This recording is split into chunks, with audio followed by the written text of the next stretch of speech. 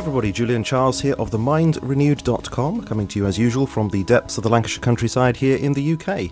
And today, on this, the 20th of May 2015, it's my great pleasure to be speaking once again to our good friend Dr. Tim Ball, who joins us for the 5th time on the programme. And just in case you're one of those very few people out there who are listeners to the alternative media, but you've not heard Dr. Ball speak, then let me assure you that you're in for a treat, because he's always absolutely great to listen to. He has an encyclopedic mind and always entertaining to boot. Dr. Ball, of course, is, I'm going to say, a retired Professor of Climatology at the University of Winnipeg, but perhaps we might want to nuance that expression in a moment, where he taught for about 25 years or so, and an environmentalist, a public speaker, consultant, author, and columnist. Dr. Ball, it's great to be speaking with you again in your retirement. Well, thank you for that kind introduction. And one of the things I've done through my career is to try to eliminate the word retired, because unfortunately, when you say that now, people automatically assume that your brain is shut off the day you quit work. And I think that one of the great tragedies of certainly Western society in today's world is the value put on experience. And we put these experienced people out to pasture because some insurance company has said they're now at retirement age and our government is, and they've got to go. What I like to say is I didn't retire, I'm just doing something different. I've also thought, by the way, that we should draw pension till we're 40 and then work till we die, because we've got that the wrong way around as well. You know, that it's getting things in sync, that when you've got the time, you haven't got the money. When you get the money, you haven't got the time. And this is all part of the whole concept of retirement. So I pity people that have not thought about what they're going to do after they stop doing what they're doing to make a living. But I suppose with people like yourself, you are still doing, to some extent, what you were doing when you were full-time as a lecturer, because you're continuing your study and your research? Yeah, oh, absolutely. And of course, I taught a seniors class for about 20 years, and it was interesting because when I started, 65 was a senior. When I ended, 85 was a senior. But the frustration of those people who were raised being told that once you get old and have experience, that experience would be valued. And of course, they retire, and their experience is not only not valued, but nobody wants to listen to them. You know, oh, you don't run a computer? What on earth can you possibly know about the world? So it's a tragedy. I looked at it, Julian, in Aboriginal communities in North America, where the elders were the fount of wisdom. Yeah. They now have posters amongst the Aboriginal community here in Canada saying, you've stopped listening to the elders. Listen to the elders. And it's part of this same trend. Yeah. So why do you think, well, this is the main thing that we're going to be talking about today, but it is very interesting. Why do you think the Western culture has gone in that kind of direction? It's partly because of the whole idea that you work for a pension to be able to retire, and that when you retire and get your pension, you go out to pasture. There's also, of course, this focus upon youth, that now young people have not just as much say. I mean, it's valuable that they have input, but in many cases they have greater input into what's going on. And it's all part of this whole X factor or X generation and millennium thing. But these are the changes going on in society all the time. For the longest time, as you know, the adage was children should be seen and not heard. And then once children got a voice, then that voice for a while becomes absolutely dominant. And I remember talking to an Aboriginal woman, Canadian Aboriginal woman, and I said, you know, what you're asking for is ridiculous. And she just smiled and she said, it's our turn. And so what happens when a minority group get ascendancy and become a majority, they tend to overachieve or overdemand for a while. Do you think there's anything to the thought that Obviously, this doesn't apply to everybody, of course, everybody is different. But as a whole, do you get the impression that younger people are more easy to control? That's not to say that they themselves might think that they're easy to control, but I just wonder whether with experience and wisdom comes perhaps a greater independence of mind, and so therefore it's in the interests of people with authority to give younger voices more of a say, because they're more likely to say what they're expected to say. I don't know. I just get that impression sometimes. No, that's true. That's true. I mean, when you think about peer pressure, I always used to tease them, they conform or they non-conform by conforming. They all wear the same clothes and they all put the tattoos on and they all do the same thing. So, yeah, they're, as my mother used to say about me when I was young, I was very easily led. But it's very interesting to look at what's happening in the climate area, which, of course, is my particular area of interest.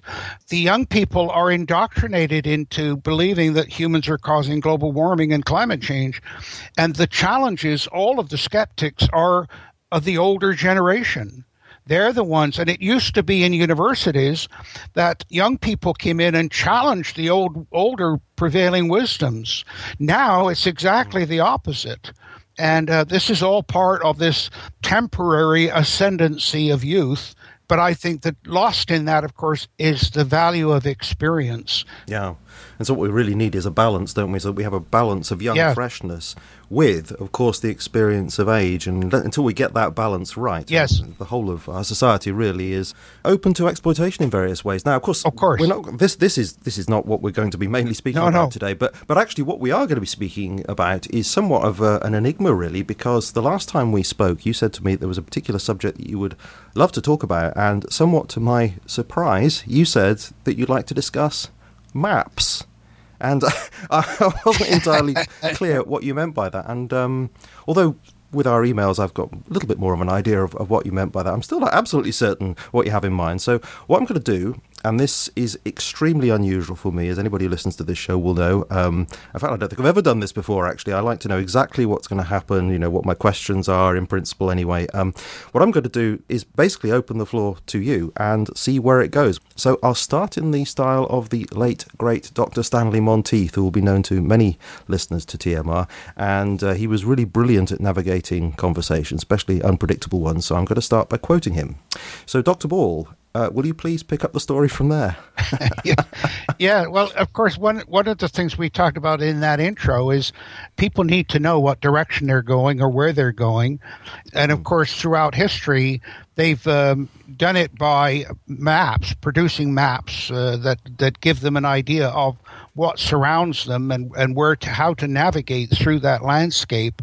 But there are two kinds of maps. There's the physical map that you draw, that you can then share with other people or that gives you a reminder of the route or the path. And then there are mental maps. And mental maps are how we relate to our world around us and how we see our world around us. And it's amazing. People don't realize they have a mental map or how much that mental map is controlling what they do. But every one of us has had an experience of traveling with somebody else, and they're taking a different route, one you're not familiar with, and then you turn onto a street, and then you suddenly start noticing landmarks. And those landmarks, you start to realize, oh, yeah, now I recognize this street by those landmarks, and you can then reorientate yourself. And it's very interesting with the studies done on mental maps.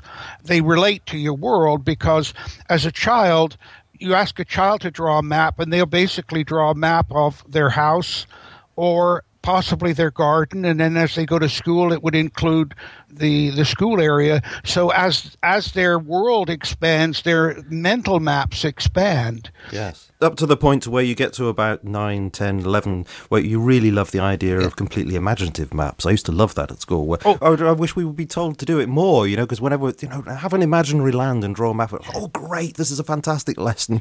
Yeah, well, exactly. But of course, you see, then the question is, what's over the horizon? And we can only imagine that. We tend to do it on the basis of our current experience.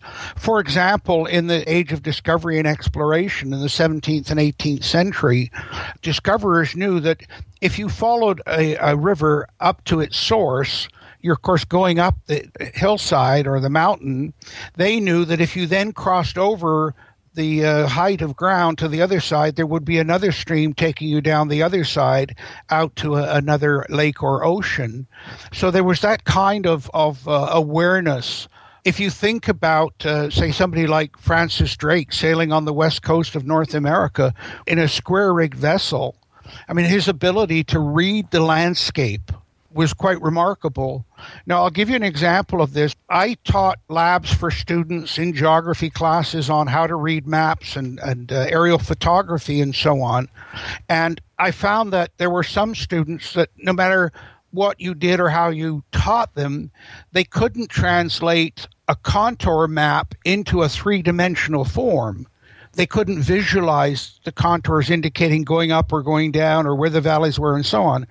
And similarly, there were students who couldn't, no matter how much they looked at a stereo pair, couldn't see the third dimension. This is not a lack of understanding, is it? No. Okay. This is just a power of imagination. Well, it's not just power of imagination, it's innate abilities.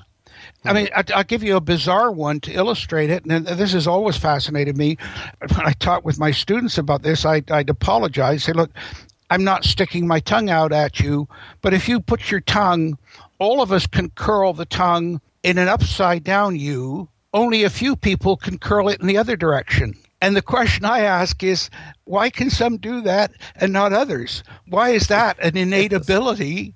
Who would ever need that? And it's the same way, by the way, that Descartes, the great mathematician, who of course is so influential in putting a grid system onto our world, the Cartesian grid, spatial relationships of things. His calling card was simply a little blank card on which he drew freehand a perfect circle. And there are some people, I had a friend, his daughter could do it. She could just take a pencil and do a perfect circle. Well, I certainly can't do that. I've tried to do that many times. I just cannot. Well, exactly. But the question is why that ability? But of course, as I said, I mentioned Cartesian grid in there. And of course, that's what we see with the latitude and longitude, spatial relationships. Yeah. So you say there are these physical maps, but there are also these mental maps. And it strikes me that on the whole, the mental map is something that we create ourselves, although not completely, of course, because we're informed by other people. But by and large, the physical map is something that's given to us by other people. Yes. And at that point, it seems to me there's a difficulty there, isn't there? Because a map is not just something that's objective. And I dug out a little pocket atlas here, a Collins pocket atlas, and I think it was published in 1972. Yes, 1972. And I've got here a map of the world, and the thing that really stands out about this is the colour pink. Yeah. It's almost as if, because that's the thing that stands out, that's what it's telling you. And of course, this is a leftover of the British Empire, the Commonwealth countries. So it's not an objective map. As I say, it's almost as if it's telling you one thing. How you colored the countries was a subliminal message, so that communist countries were always red and aggressive and not to be trusted. The Commonwealth countries were pink or pastel colors. And then when you look at a map of the world, you can almost always tell where it was produced, because the country that produced it will try to put itself as close to the center of the map as possible. Yes. Right. I often think that about the UK being in the centre of most of the maps that we ever look at. And in fact, it wasn't that long ago, it was only a couple of months ago or so, that I went to my parents' church, and the minister there did a children's address thing, and it was really interesting because he brought a map in that was completely upside down and didn't have the UK at the centre. And that was quite instructive for all of us. And quite a few of the adults had not seen that before. And just that thought was, in fact, the biggest landmass was clearly Russia. And it looked as if it was, Russia was most of the world with a load of islands around it. It was very interesting. Well, related to that and linking back to the Cartesian comment I made, we divide the world up into latitude and longitude. And latitude is an actual natural physical measure. You can determine your latitude by measuring the angle of the sun at noon and then extrapolating that back to the latitude you are on the Earth. And that ability has been around for thousands of years. Certainly the Vikings had that ability. And up until almost the 20th century, people sailed around by what was called latitude sailing. each sailor knew what the latitude of their home port was, and all they had to do was sail north or south until they hit that latitude and sail along that latitude till they hit their home port. And I'll tell you how that influences maps and history. When the European colonial powers were expanding out to the world in the Age of Discovery, latitude sailing was dominant. Well, the English couldn't go into the English Channel because they'd be attacked by the French. So they would go north. The Hudson Bay Company certainly would go north to the Orkney Islands and then sail across the Atlantic from that latitude. And that took them naturally into Hudson Straits and into Hudson Bay. So the European or British English intrusion into North America was through Hudson Bay. The French couldn't go north because of the English and couldn't go south because of the Spanish. So they sailed across and ended up in the St. Lawrence and along down to Louisiana. So that was the French settlement in North America. And then the Spanish, of course, couldn't go north because of the French and the English. So they sailed to the Canary Islands and sailed that latitude across. And that naturally brought them into Central America, which, of course, is where Columbus landed. And so you see the distribution of the European powers in the New World was directly a function of latitude sailing. The other point with that Cartesian grid is latitude can be physically measured. Longitude is a completely different situation. It's just the coincidence of history that the country that ruled the world, because it ruled the world's oceans at the time that longitude became important, was Britain. The English Navy was central to everything.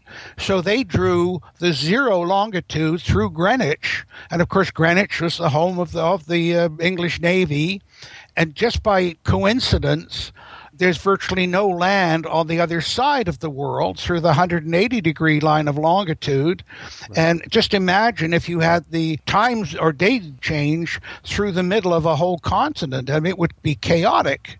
And it's just by good fortune that it happens to run down through the Bering Straits and so on. And so one of the things that occurs to me is, to what extent does the fact that this kind of map, is used throughout the world, to what extent does that sort of impress upon people the notion that the Anglo-American kind of alliance should actually be dominant over the world? I mean, it sort of gives that message as if that's the correct state of affairs. Well, all civilizations have had maps. Either mental maps, which were passed on in oral tradition. And that, by the way, you always wonder, well, why did they have a fiddler on a sailing ship and sitting on the capstan and fiddling away? Sea shanties started because the person who sang the sea shanty actually sang out the names of the places that you passed along a coast. They were a form of transmitting navigation information. It's like that country and western song, I've been everywhere, list all the names of places. And that's what sea shanties were about. So that's how you knew going along a coast what was next, what to expect next, and that was passed on by that oral tradition. But people drew the maps that they needed. Now, when I was talking earlier about aerial photography and students' ability to see three dimension, I had a friend who flew helicopters, and he was on a contract in Africa with oil exploration companies. And he was in Somalia, and they were using aerial photographs because there weren't any maps of the region.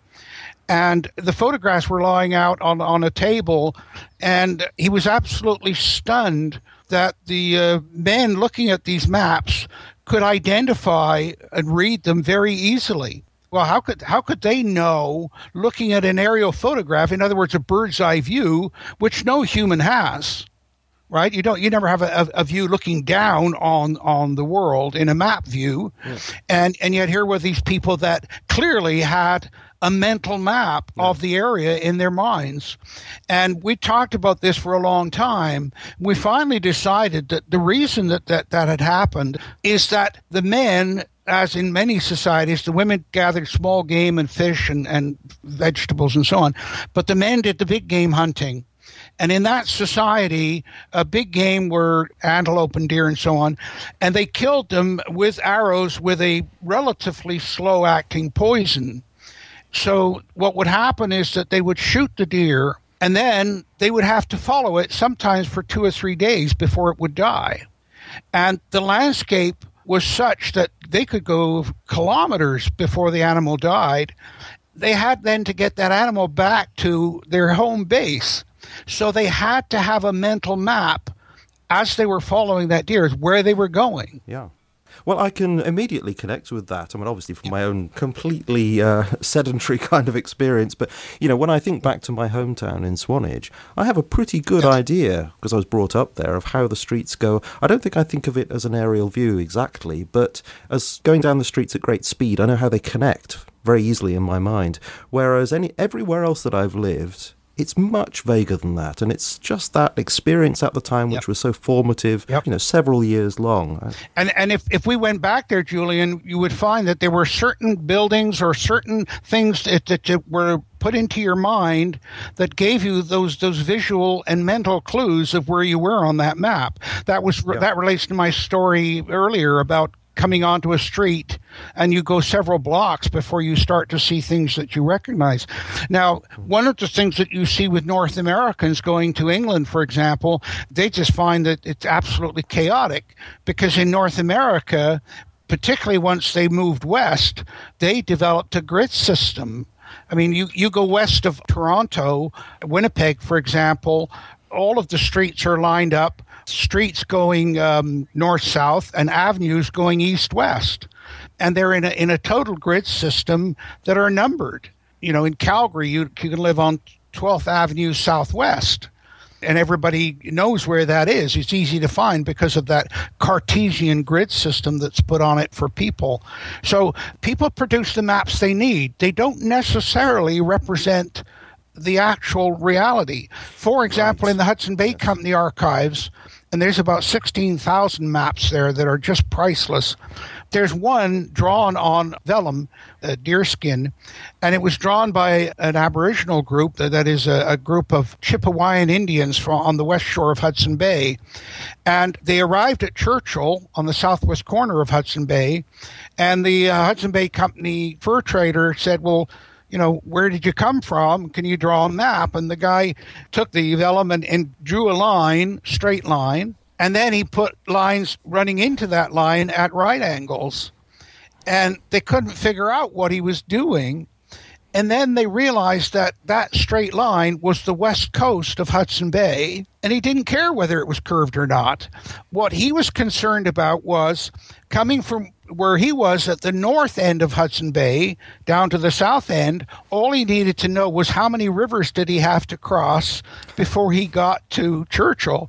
And so the lines going in at right angles were the rivers that entered Hudson Bay.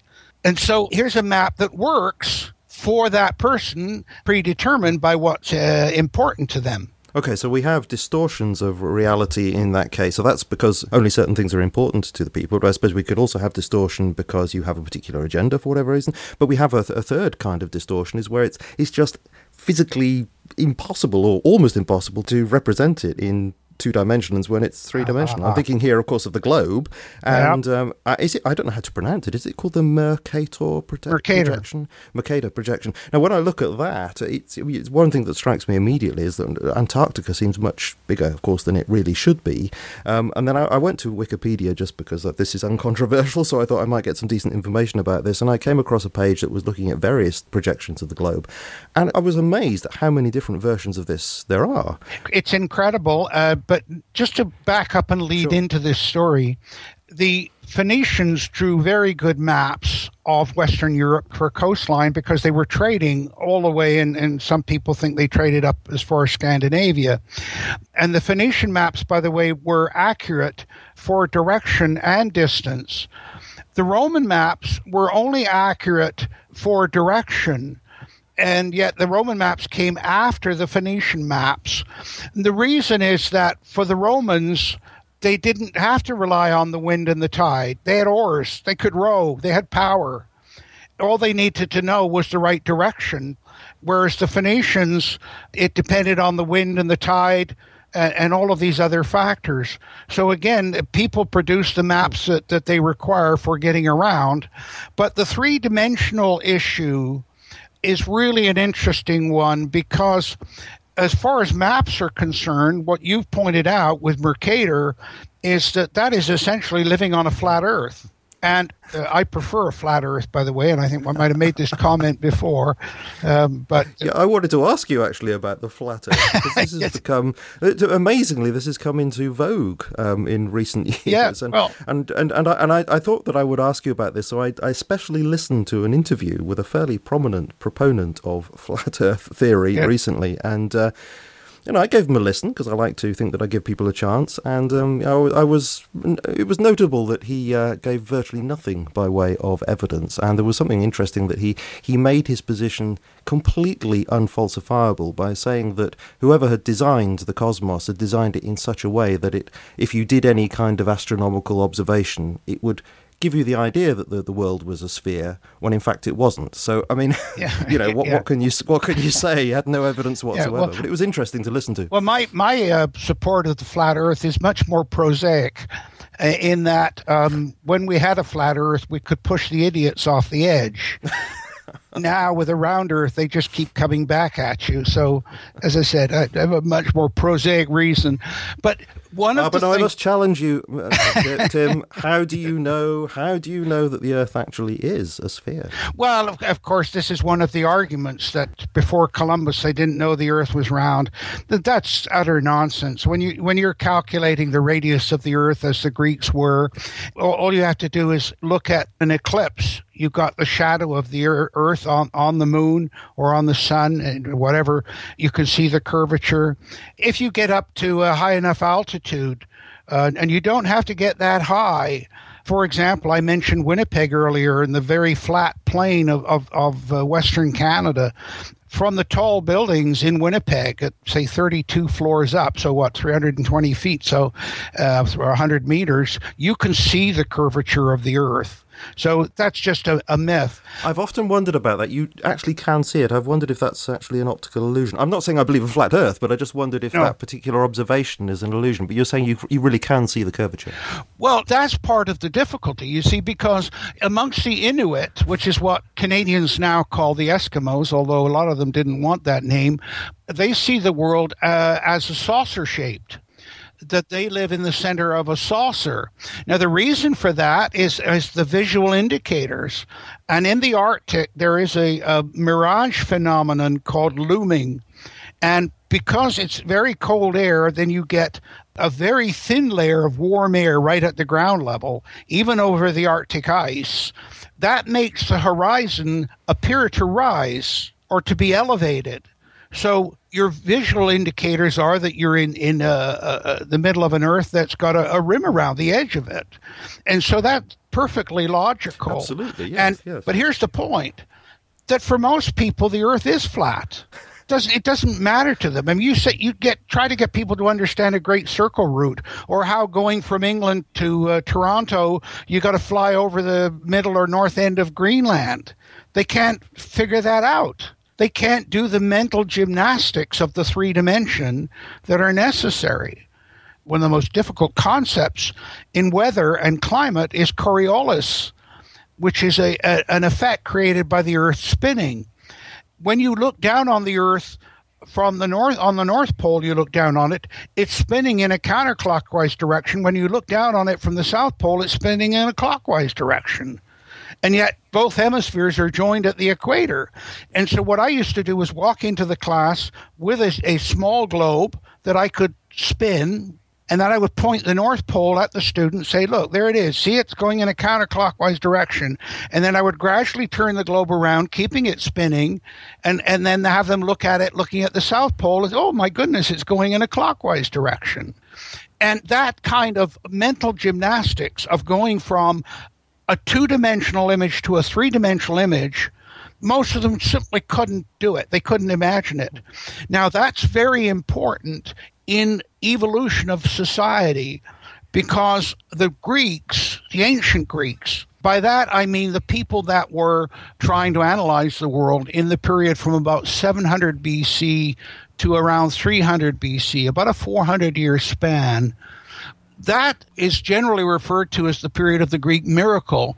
Now, what was the Greek miracle about? The Greek miracle was about the third dimension. These people were aware of both the curvature of the earth, the third dimension, and then also the distortions of that world created by looking at it through our curved eyeballs. Now, one of the things about the Parthenon, apart from the fact of it being the dimension for the Middle Ages and Da Vinci's Here's the Man, Ecce Homo, and so on, was that the Greeks knew if you built a platform perfectly flat and a person stood at one end of it and looked along that platform, it would appear to dip in the middle. So they deliberately built the center of the base of the Parthenon a few centimeters higher than either end. Why would it appear that way? Well, because of the curvature of the eye. They did the same thing, by the way, with the columns. They did them nice, simple Doric columns, but if you stood at the bottom of the column and looked up, if it was straight tapered, it would appear to go in the center.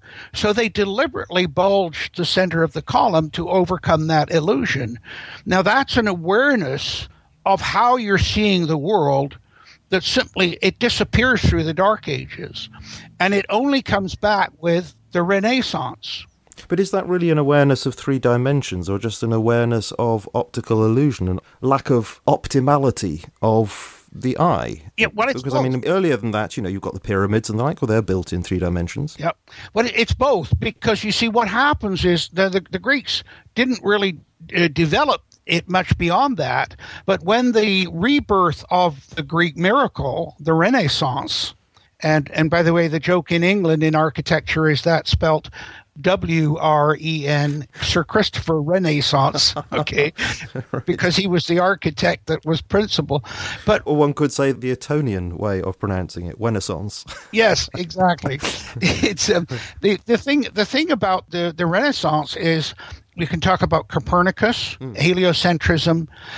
Most people still don't know how the moon goes around the earth and what the relationship is, but that required a three-dimensional awareness of spatial relationships, right?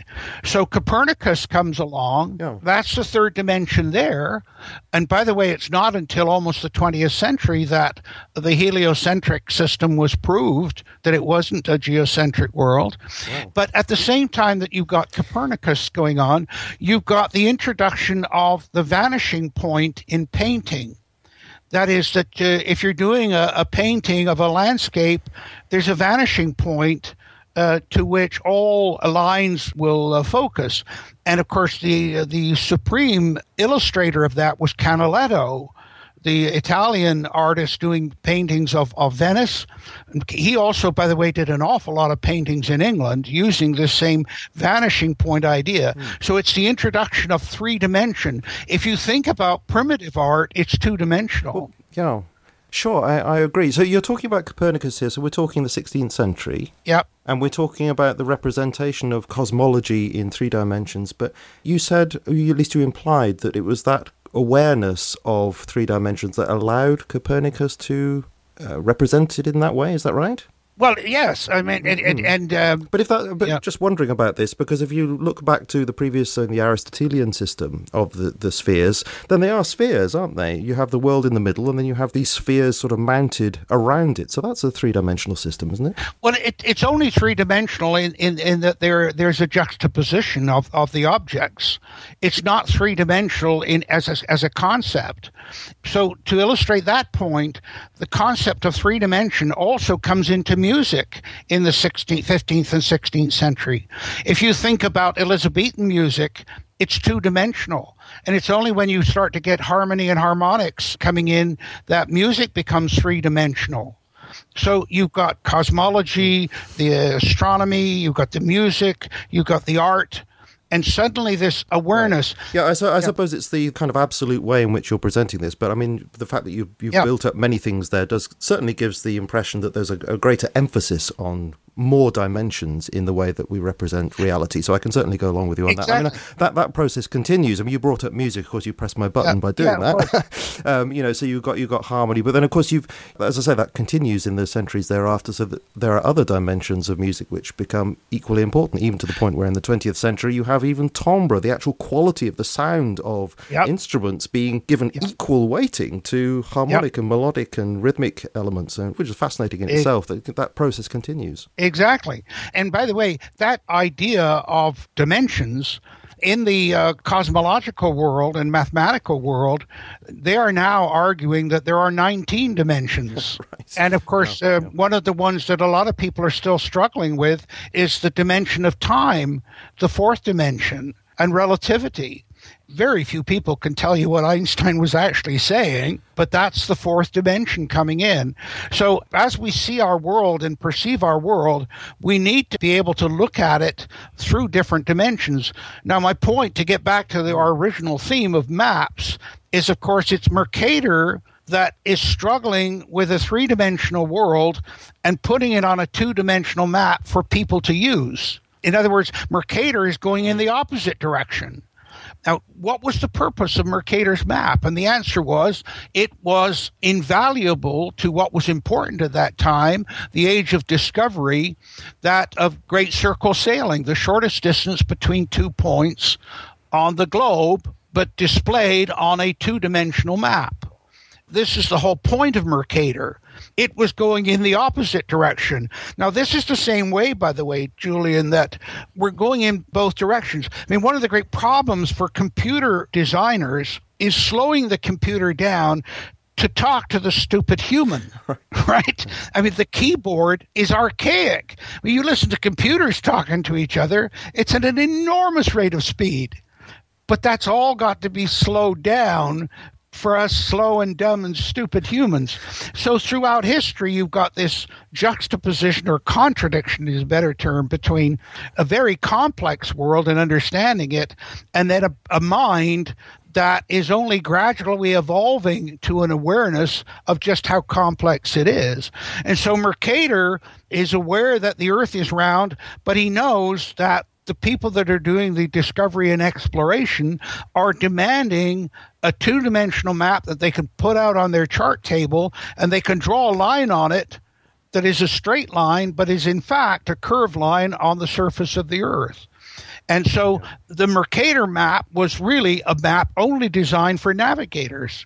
The problem is that it became adapted as the standard map for displaying a three-dimensional world on a two-dimensional surface. And so most people's understanding of the world and spatial relationships of the world are that map in the classroom that was hanging on the wall that was grossly distorted by the Mercator system. Yeah. Because on our Mercator map, the only part of the map that is actually accurate in terms of distance and spatial relationships is the equator. The further you move away from the equator, the greater the distortion, until you get to the poles, where you've got a single point on the surface of the Earth is given the same length dimension as the equator.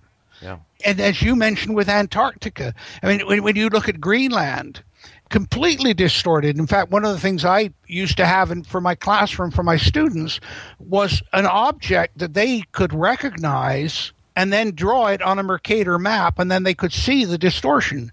So if you draw a human head on the Mercator map, the chin is so small and the cranium is massive, and then you start to get some understanding of the distortion of that map. And of course, I suppose in some people's minds, then, if the Arctic regions are so massive, then of course, if the ice is melting, then we are in for serious trouble. Exactly. Oh, exactly. And I've raised that point. One of the reasons that can be used against people is they see the Arctic Ocean as this line across the top of the Mercator map.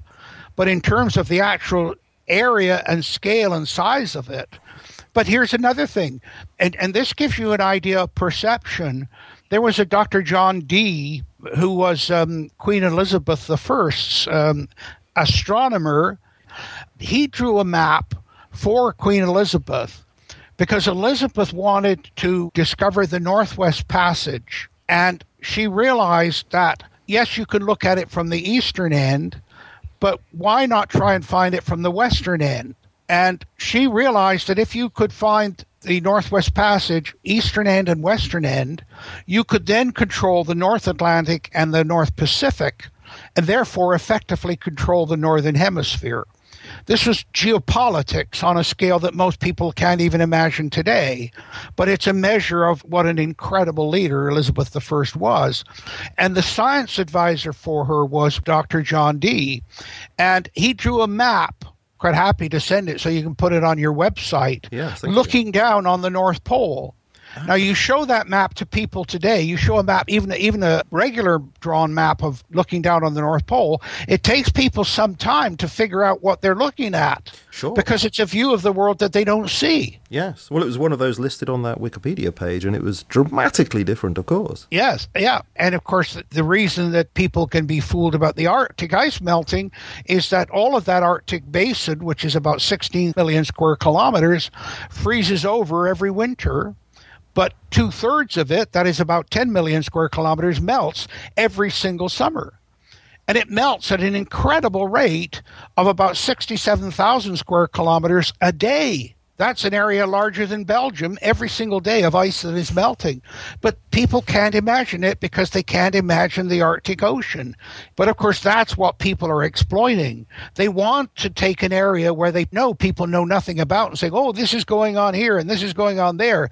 And they say, oh, my goodness, whoa, that's terrible. And it's just simply people's ignorance that is being exploited.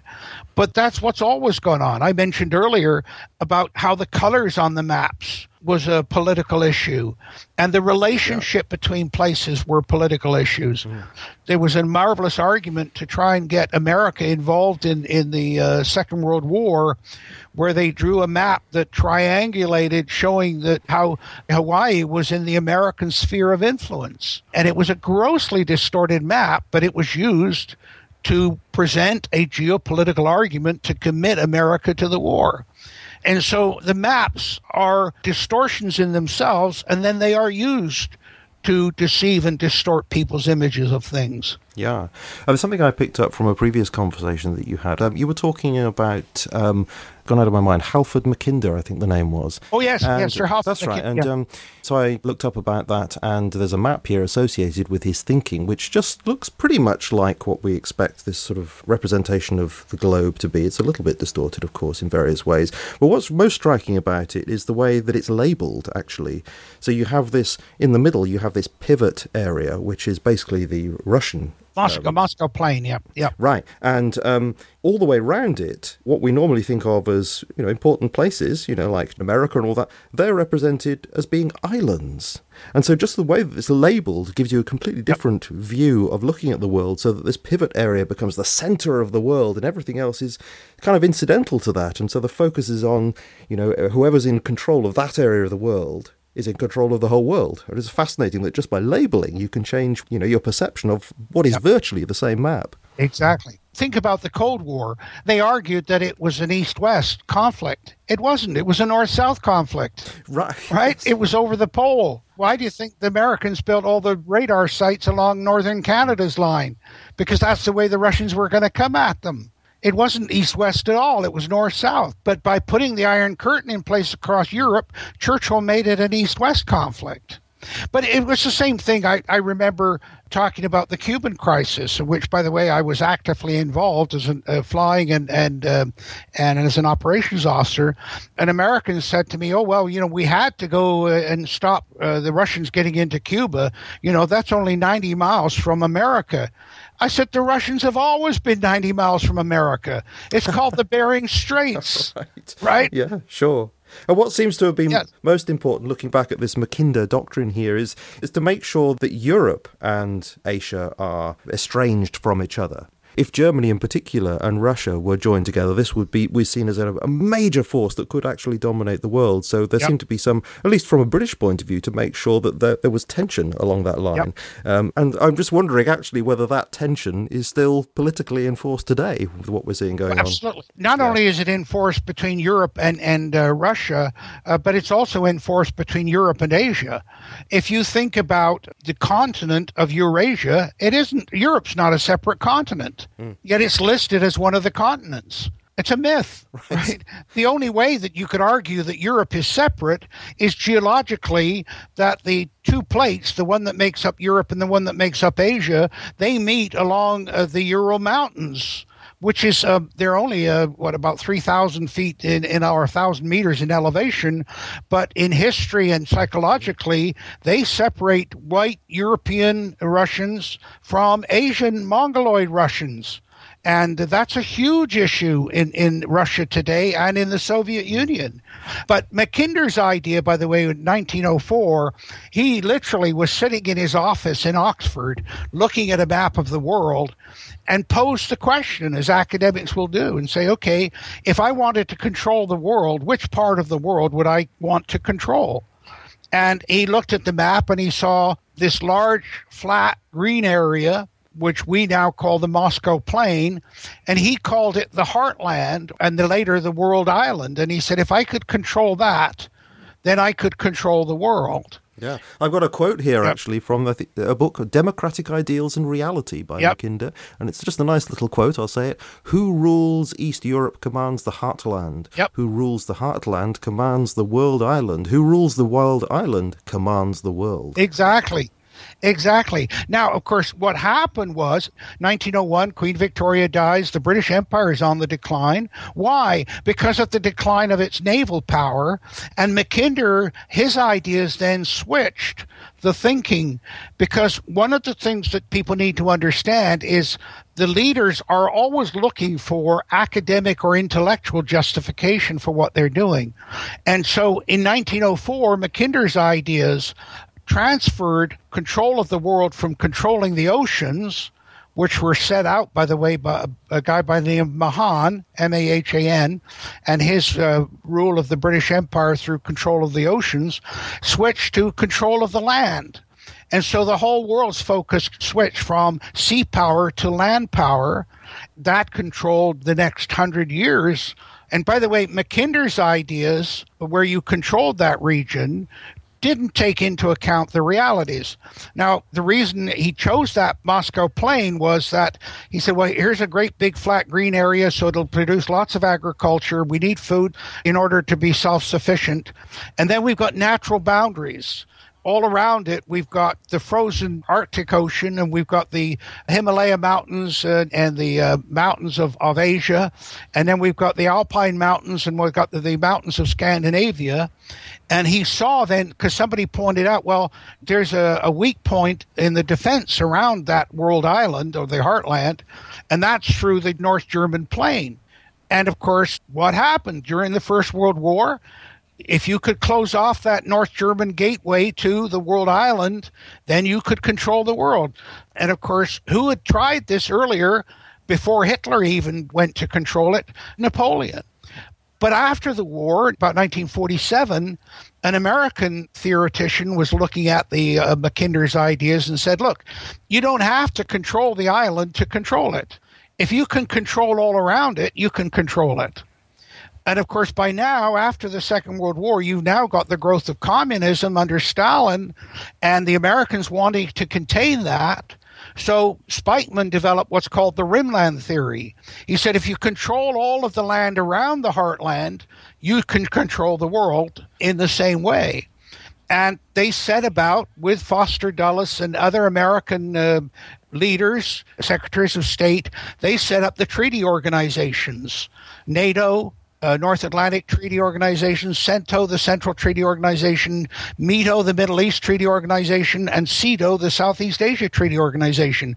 They were linked together and controlled the rimland and controlled the world island. Yeah, now please in a moment, please do tell us about those treaty organizations, because the one that immediately connects with me, obviously, is NATO, and it does remind me of a conversation I had with Paul Craig Roberts a couple of months ago or so, where he was saying he could really understand why Russia seems to be so worried about NATO, because the way it's crept more and more towards its border, and looking at it from this historical perspective, that seems to be a continuing playing out of this rimland theory. Absolutely. And now the Southeast Asia Treaty Organization, it died with the Vietnam War because members of that were Australia and New Zealand, and they said, no, we want out. The America belonged to all of them, by the way, because they were the world power after the Second World War. But there was only one other country that belonged to more than two of them, and that was Turkey. And Turkey belonged to NATO, and it belonged to the Middle East and the Central Treaty Organization. Why was that? Well, Turkey was the only country that had the Soviet Union on one side and the West on the other side. It was critical. And you saw that when Turkey and Greece were fighting over Cyprus, and Jimmy Carter decided to back the Greeks and not to back Turkey, and Turkey said, fine, we're pulling out of NATO. Well, Jimmy Carter had to backpedal like mad because NATO was still critical. But yeah, the Soviets and the Russian opposition to NATO is because it was designed to contain them. Yeah, and you mentioned Jimmy Carter there, and of course I immediately thought of Zbigniew Brzezinski, of course, was National Security Advisor for Carter, and he wrote that book, The Grand Chessboard, and he was very indebted to Mackinder, and he proposed his own kind of pivot point, being Central Asia and the Caucasus. That was necessary for the West to control. Exactly. That's why, of course, you see now Turkey and what's going on there, and it's still critical between the Christian West and the Muslim East, and Turkey's pivotal as it has been, Constantinople, Istanbul, and all that stuff throughout history. So it's still pivotal to the whole thing. Now, the one thing that overrode all of this was air power. We've gone from control of the oceans, sea power, to land power. Now you've got the age of air power. But that was very quickly overridden by missiles, intercontinental ballistic missiles, and that changed the whole focus of the world. But behind all of this, of course, continues. Now, what's interesting is that at the end of the Cold War, what was really going on was a return to sea power. The massive buildup of huge fleets by both the Soviets and the Americans. And the Americans developed fleets, task forces, they call them.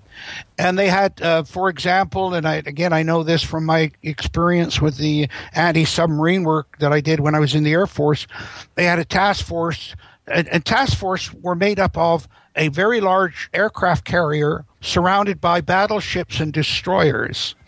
And they would patrol a certain area. So Task Force Alpha, for example, sailed up and down the Atlantic Ocean constantly.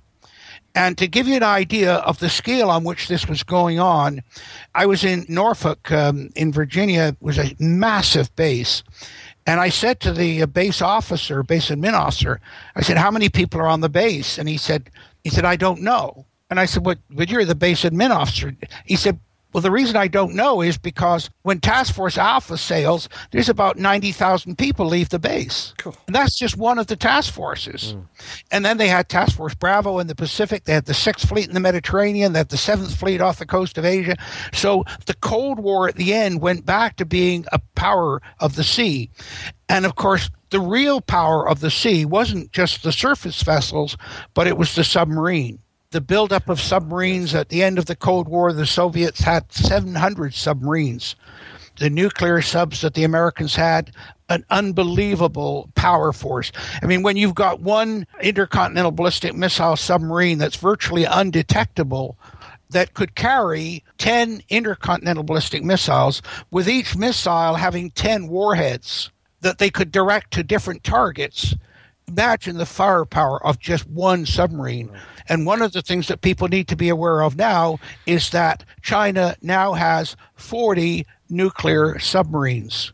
yet you hardly hear that ever talked about. No. Now, there are other maps and views of the world. Can I just jump in there? Sorry. You say that, during that Cold War era, there was a return to the power of the sea. But looking at things today, a lot of people would argue that we're in a different kind of era where we have the power of the media is actually in the ascendant. And so there's the power of propaganda.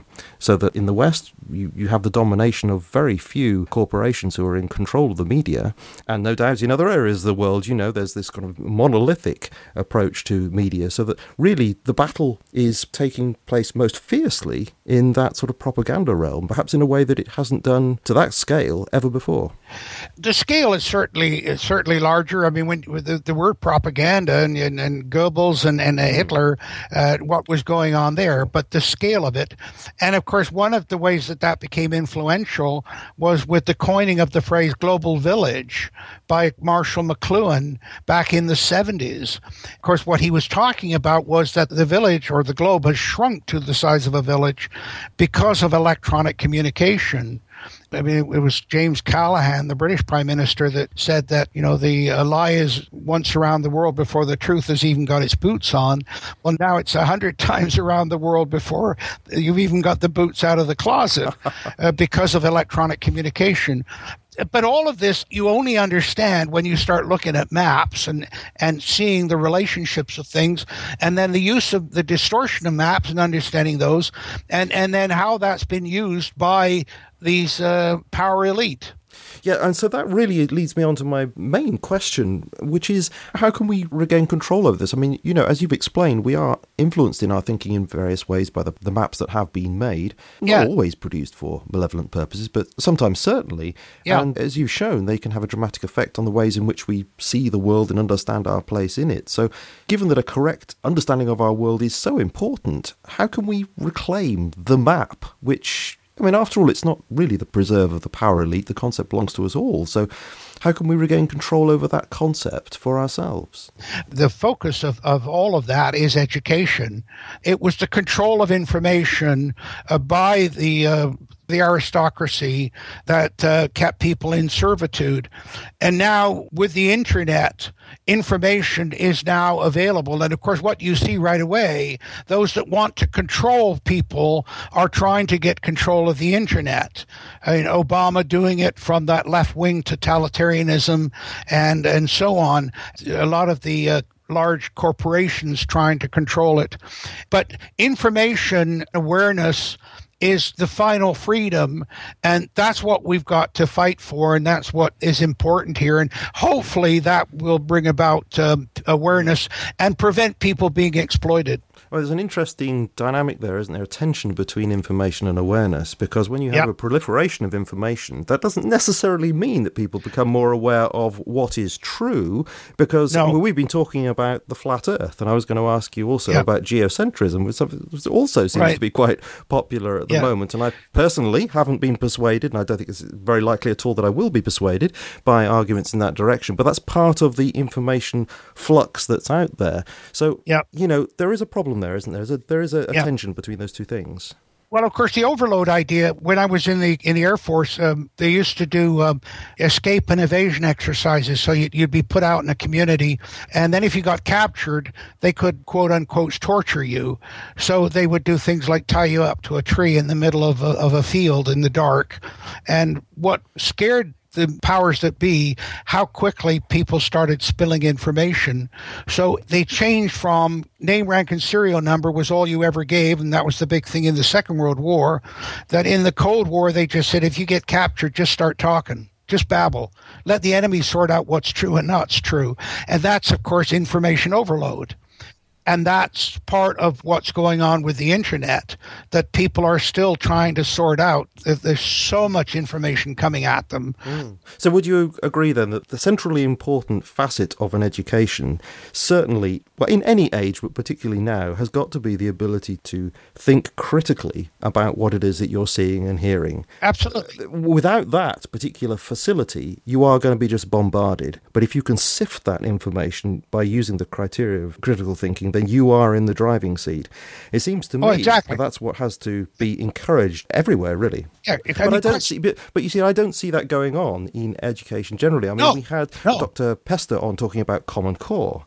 And so much of what he said there seemed to be moving in the opposite direction. And just recently, my daughter, who is 11, has been doing these national curriculum tests. And she's been, for months and months, they've been doing virtually nothing else but practicing for these tests. And I think it's appalling, actually, because all the other subjects, I mean, it's all mathematics and English based, of course, and everything else, music, geography, history, all that's gone out of the window. And she said to me, I really miss doing art. She loves art, but they've had to just put that aside because it's so important to have these tests. And what gets me about this is the fact that the teachers know what the kids are capable of doing. They already know that. And in fact, the next school to which she's going has already said that they're going to be assessing the kids again when they go there. So what is this all about? It's not really about finding out what they're capable of doing, because that's already known. So to me, it seems to be more to do with conformity than it is about education. And I'm really quite cross about it, to be honest. Well, it's indoctrination, not education. That's the phrase I use it. I'll just quote here. This is from the Hindu prince Gautama Siddharthi. He said, "Do not believe in anything simply because you have heard it. Do not believe in anything simply because it is spoken and rumored by many. Do not believe in anything simply because it is found written in your religious books. Do not believe in anything merely on the authority of your teachers and elders. Do not believe in traditions because they have been handed down for many generations.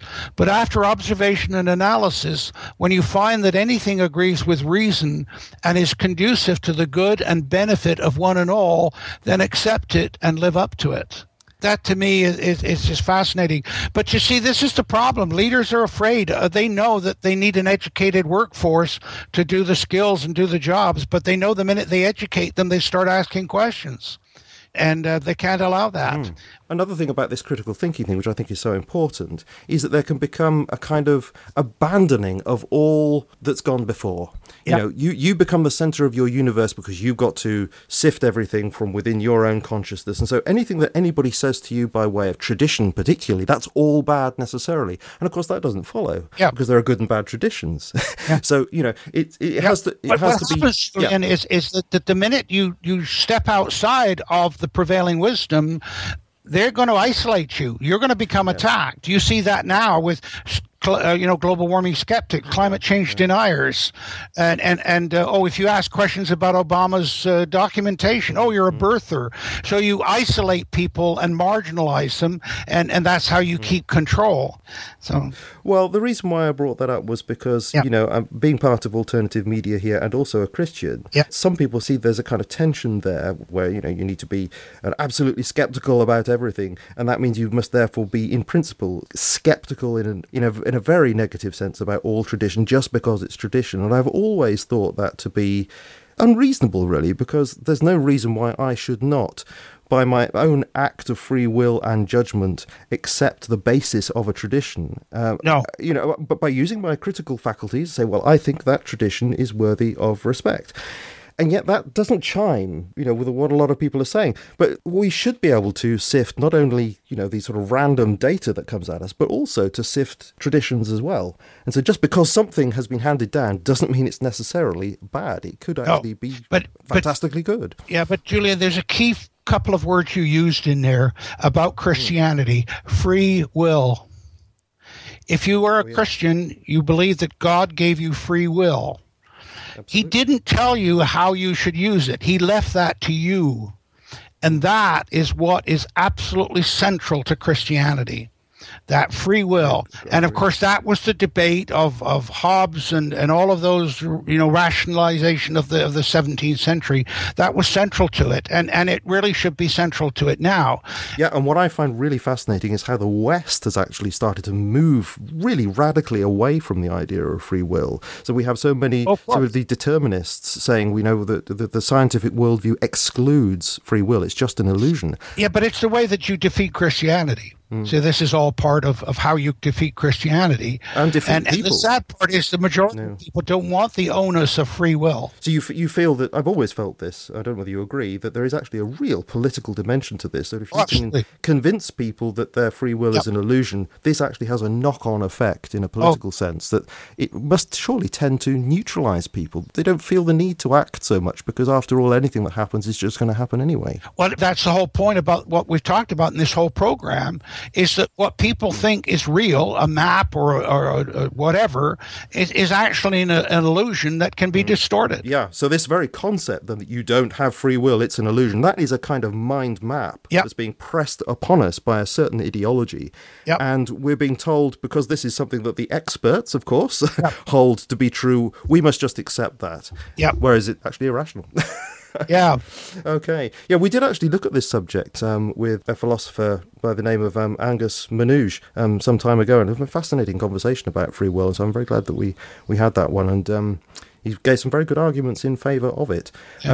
As usual, Dr. Ball, this has been an amazing conversation.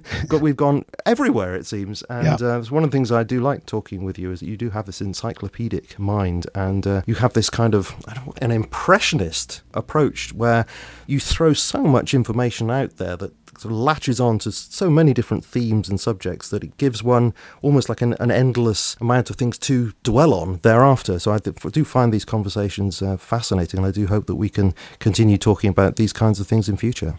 Well, thank you. And interlinking. And one of the things I'd like to talk with you about in the future, and what's created much of the problem is we talked about information overwhelming. We've gone from where being a generalist was a good thing, that now if you're not a specialist, you're not in tune with the world. The problem is the specialist can't see the forest for the trees. Right. And that's part of what we're talking about here today. Yes, I can imagine. Exactly, yes. It's not in the interest of those people in control to have fully rounded people, because then they can see what's going on around them. I absolutely agree with you. Exactly. Yeah. Well, thank you again, Dr. Ball, for coming on. It's been wonderful speaking to you, and I do look forward to our next conversation. Okay, Julian. Bye-bye. Well, thanks very much for listening to that interview with Dr. Tim Ball. Always great to speak to, of course. There will be no podcast next week because that is half term. And in fact, I've decided to extend the break for one extra week, actually, for various reasons. And that will also give me a chance to deal with some administration things to do with the Mind Renewed as well. After that, I will be speaking, I very much hope, to Anthony Rotuno again, and then the week following to John Thompson, the author of Jesus, Bread and Chocolate, Crafting a Handmade Faith in a Mass Market World. And after that, I just don't know at the moment, so over the next few weeks I shall be hopefully building up the schedule of interesting people to chat with.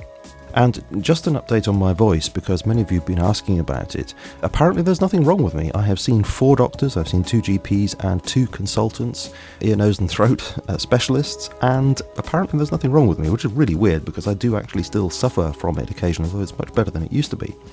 They have no idea. They've ruled out anything serious, and so I'm just basically having to live with this. So I very much suspect it's something that I'm doing, some kind of I don't know, the way I'm using my voice in certain contexts. So all I have to do is to experiment and see where I go from there. So I'm delighted. There's nothing seriously wrong with me, and I thank you for your prayers, and hopefully it will get better and better, and eventually it will go away. So thanks again for your concern, and as I say, it will be a couple of weeks before the next podcast. So in the meantime, God bless, and I look forward to speaking to you again in the fairly near future.